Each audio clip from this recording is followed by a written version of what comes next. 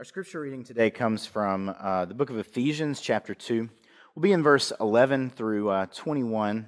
But before we jump into that, I want to kind of give you some context and locate us with what we've talked about so far, because today's sermon is kind of part 2 of a 2-part sermon.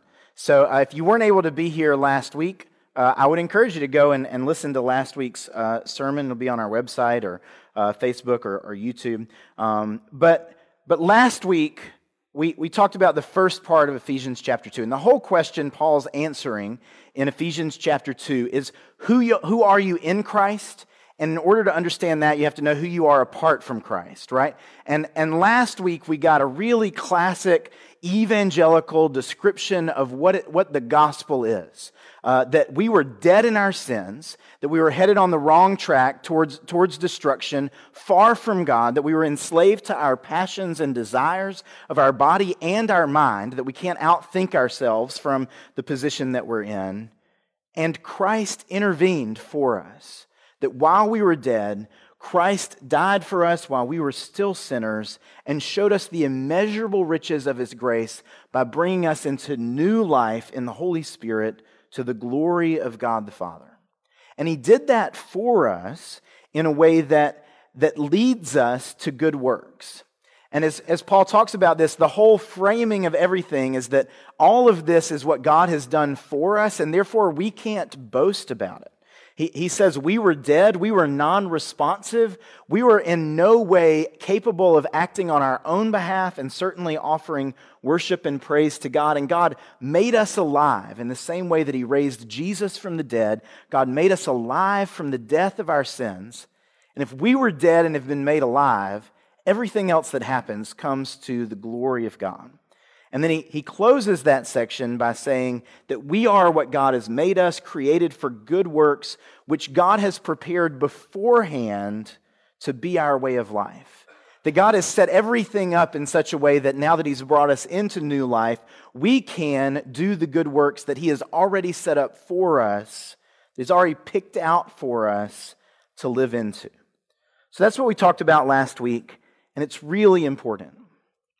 And this week, He gives us the second half of the gospel for Gentiles. For the church that he's writing to in Asia Minor, there's another aspect of the gospel that we're not as inclined to talk about, that sometimes we miss, that we ignore. We think maybe this part isn't as significant as the rest of it. And it's because, I believe, we've forgotten what he's telling us to remember in this text. Will you pray with me? We ask that you would open our hearts, that you'd open our minds by the power of your Spirit, so that we can hear and believe what it is that you're saying to us today, so we can know the fullness of your gospel that saves us through your Son, Jesus Christ, our Lord. It's in His name that we pray. Amen. Hear this word from Ephesians chapter 2. Verse 11, so then, remember that at one time you Gentiles by birth, called the uncircumcision by those who are called the circumcision, a physical circumcision made in the flesh by human hands, remember that you were at that time without Christ, being aliens from the commonwealth of Israel, and strangers to the covenants of promise, having no hope and without God in the world. For He is our peace. In His flesh He has made both groups into one and has broken down the dividing wall, that is, the hostility between us. He has abolished the law with its commandments and ordinances, that He might create in Himself one new humanity in the place of the two, thus making peace, and might reconcile both groups to God in one body through the cross, thus putting to death that hostility through it. So He came and proclaimed peace to you who were far off, and peace to those who were near. Excuse me. For through him, both of us have access in one Spirit to the Father. So then you are no longer strangers and aliens, but you are citizens with the saints and also members of the household of God, built upon the foundation of the apostles and prophets, with Christ Jesus himself as the cornerstone. In him the whole structure is joined together and grows into a holy temple in the Lord, in whom you also are built together spiritually into a dwelling place for God. This is the word of God for us, the people of God. Thanks be to God. You pray with me and for me now. May the words of my mouth and the meditations of each of our hearts find acceptance in your sight, Almighty Father. For it is you who are our rock and our Redeemer. Amen. Brian Hadley was saying earlier today that none of you read the sign out front. I don't think that's true, so I'm going to talk to you as if you do. This week, the sermon title is The Gospel, Peace to Friends and Strangers. And I wonder if as you hear that or as you read it, if your inclination is to identify yourself among the friends or among the strangers. Because this is part of what's strange about this text, is that what Paul tells us to remember is that we, who are Gentiles, most of us, as far as I know, are on the outside looking in, apart from Jesus, at the work of God among God's people. And he starts this passage by using this very important word twice. Twice he says, remember. And the act of memory is a deeply theological thing. God is very concerned with the memory of his people over time. Some of the most important religious rites of Israel, the most important religious rites in the church, are related to memory. They're related to remembering the work of God through history before us. This is how the Passover comes to be. God leads the people of Israel out of Egypt, out of the bonds of slavery under the yoke of Pharaoh, and he gives them an entire meal, a feast that is one of the most significant things in all of their calendar, so that they do not forget what God has done for them, so that they remember the story and the plagues and God's deliverance and provision from them as they go from being slaves in a foreign land to ruling in the land that God has given them, in a land flowing with milk and honey. And then Jesus, at his last meal with his disciples, as he shares the Passover meal with them, he says, "Do this in remembrance of me." Each time we take communion, we remember who Christ is and what he has done for us.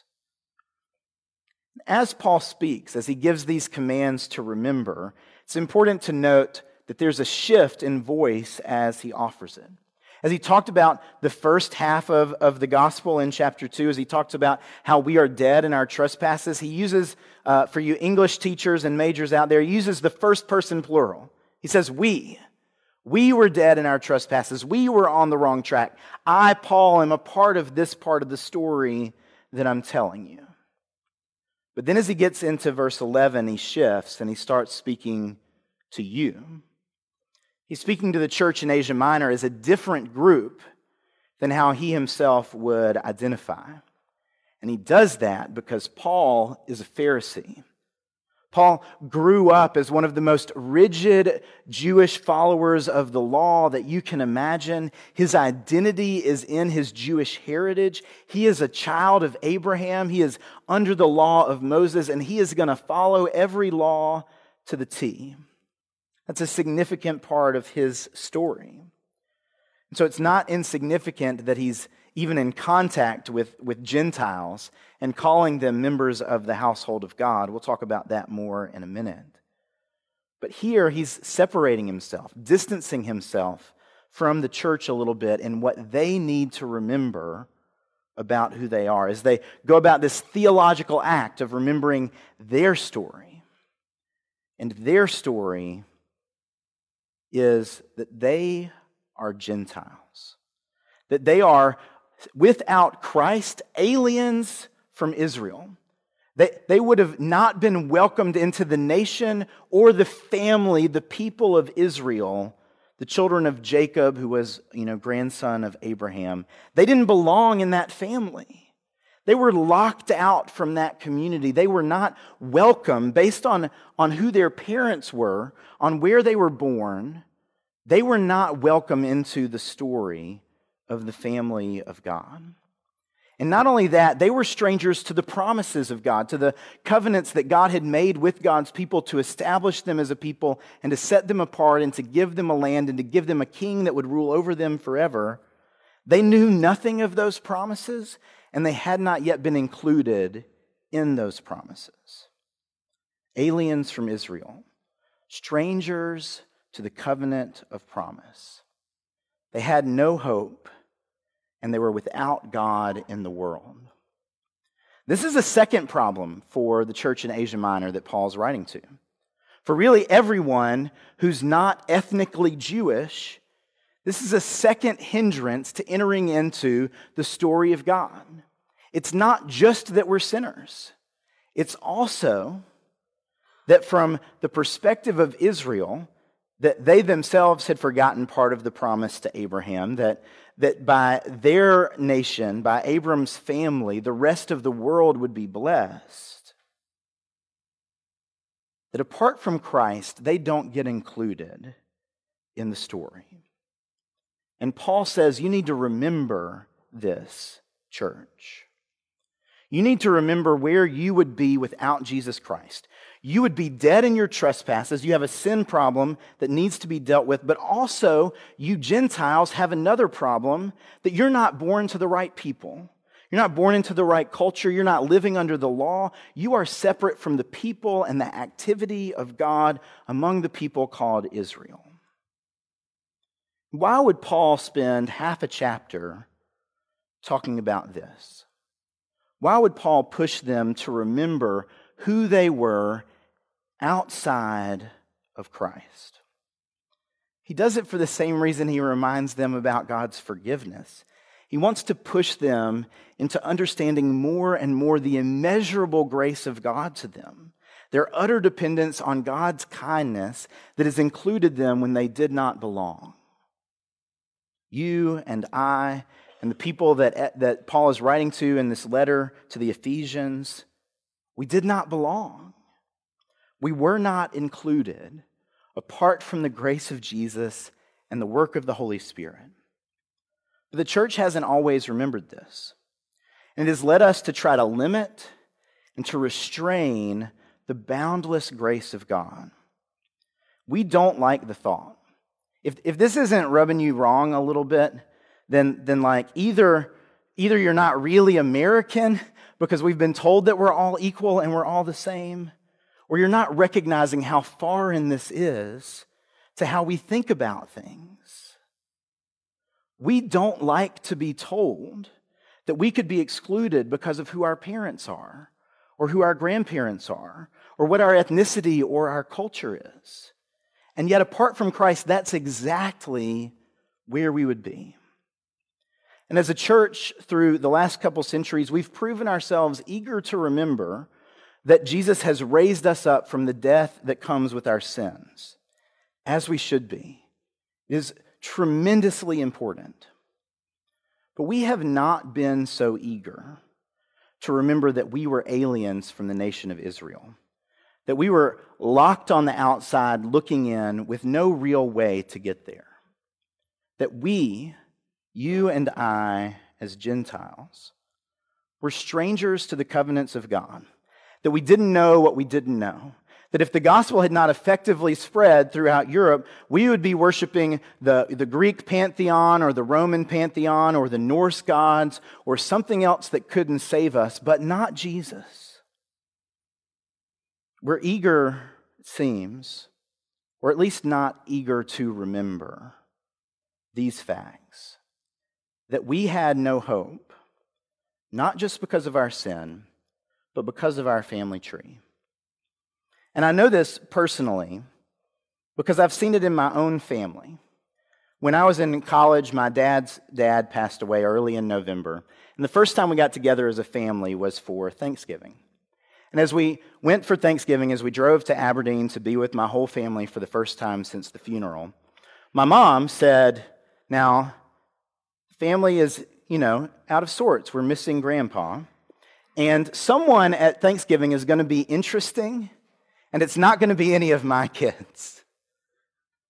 So I ended up listening a lot more than maybe I would have to another family member who's in my family by marriage about how he conceived of salvation. He was a preacher at an independent, primitive church, and he began to speak at lunch, and I couldn't make any trouble, so I listened.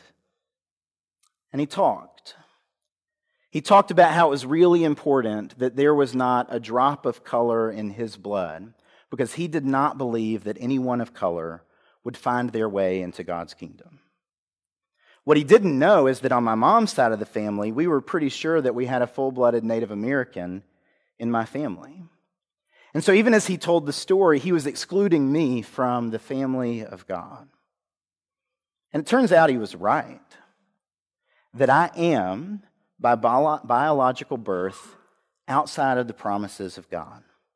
My family is not ethnically Jewish. We weren't included in those promises except for Jesus. But he was also wrong that because of his birth, he was somehow included. Now, the way that he said that is not the way many people I know would say it. It's a harder line statement than many folks would say or even think. But it comes out of centuries of effort that humans, sometimes even humans who profess Christ, have made to distinguish between white and black folks in order to provide some logic for how some people could own other people. And it has produced all kinds of evil fruit for us. All kinds of evil fruit. The church knew that we were sinners, but we forgot that we are Gentiles. We see this in other ways too. I have a friend who went to Millsaps with me. His family is from Palestine. They've been Christians for generations. His grandparents immigrated to Mississippi a long time ago. And at some point as he was growing up in Corinth, Mississippi, someone came to him and they were like, "When did your family become Christian?" And he's like, "I don't know how to answer that question." He was like, "Well, when did the first missionaries come to Palestine to share the gospel with your family?" He's like, "I don't know how to tell you this, but Palestinians were the first Christians. This is where it started." We have forgotten deep in our bones that this story was not originally our story. That part of the gospel is that God has taken those of us who did not belong and grafted us in to his story with his people and made us a flourishing part of who he's called us to be. And I wonder what a different world it might be if we'd taken Paul's command here to remember. To remember that we are Gentiles, that we are aliens from the people of God, that we are strangers to the promises of God, that the story of the Lord and the Lord's people was not our story until Jesus made it so by the gift of his cross. And it might be that you think I'm wrong as I describe these things, that maybe there are folks that should not be brought together in the eyes of Scripture, that maybe those divisions really are along relationships of color, that there is a wall of separation that can't or should not be breached. And what I say to you is, even if that's true, the result, according to Paul's logic, is the same. That God is bringing together all types of people in Jesus. That you and me, who were once far off from God, have been brought near. In Jesus, who is our peace, because in his flesh he has united both groups and broken down the dividing wall of hostility and created one new humanity in the place of the two. Jesus killed the hostility that separated Jews and Gentiles on the cross. And he proclaimed peace. And Paul says, to you who are far off and to those who are near. And in this, Paul is identifying himself with those who are near. He shifts back to us in the next sentence. Because Paul has experienced this story from the other side. from the insiders, the ones who belonged, the ones who he was told throughout his raising that there were people he should not associate with. There were people he should not eat with. There were people he should not be friends with or stay at their homes.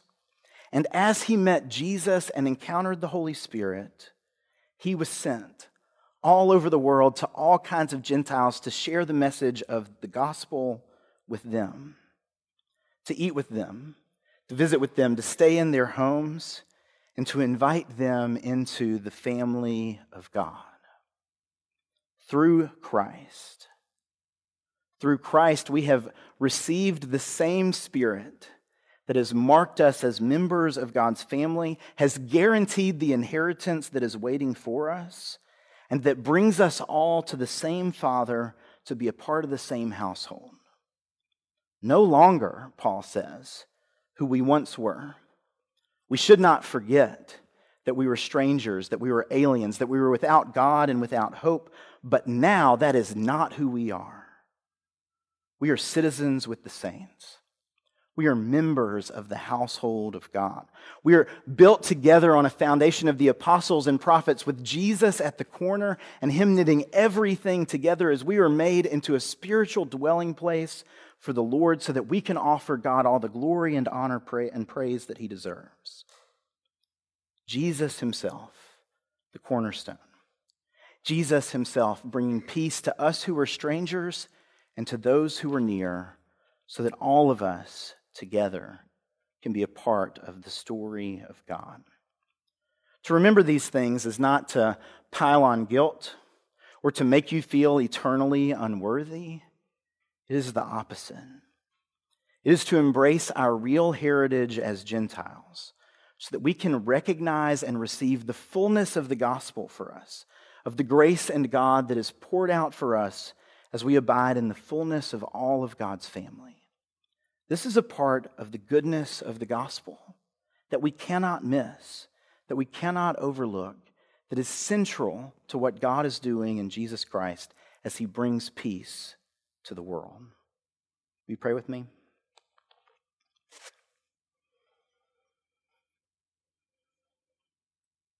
Lord Jesus Christ, we confess to You that we don't always remember, that we don't like the thought of us being left on the outside looking in apart from Your grace. And yet we know that when we embrace it, we experience Your grace for all that it is, that it welcomes us. It welcomes us into Your family when we did not before belong. This is what we long for, O Lord, is acceptance in Your family, to have a seat at Your table, to be included in the stories that You tell about Your salvation for the world.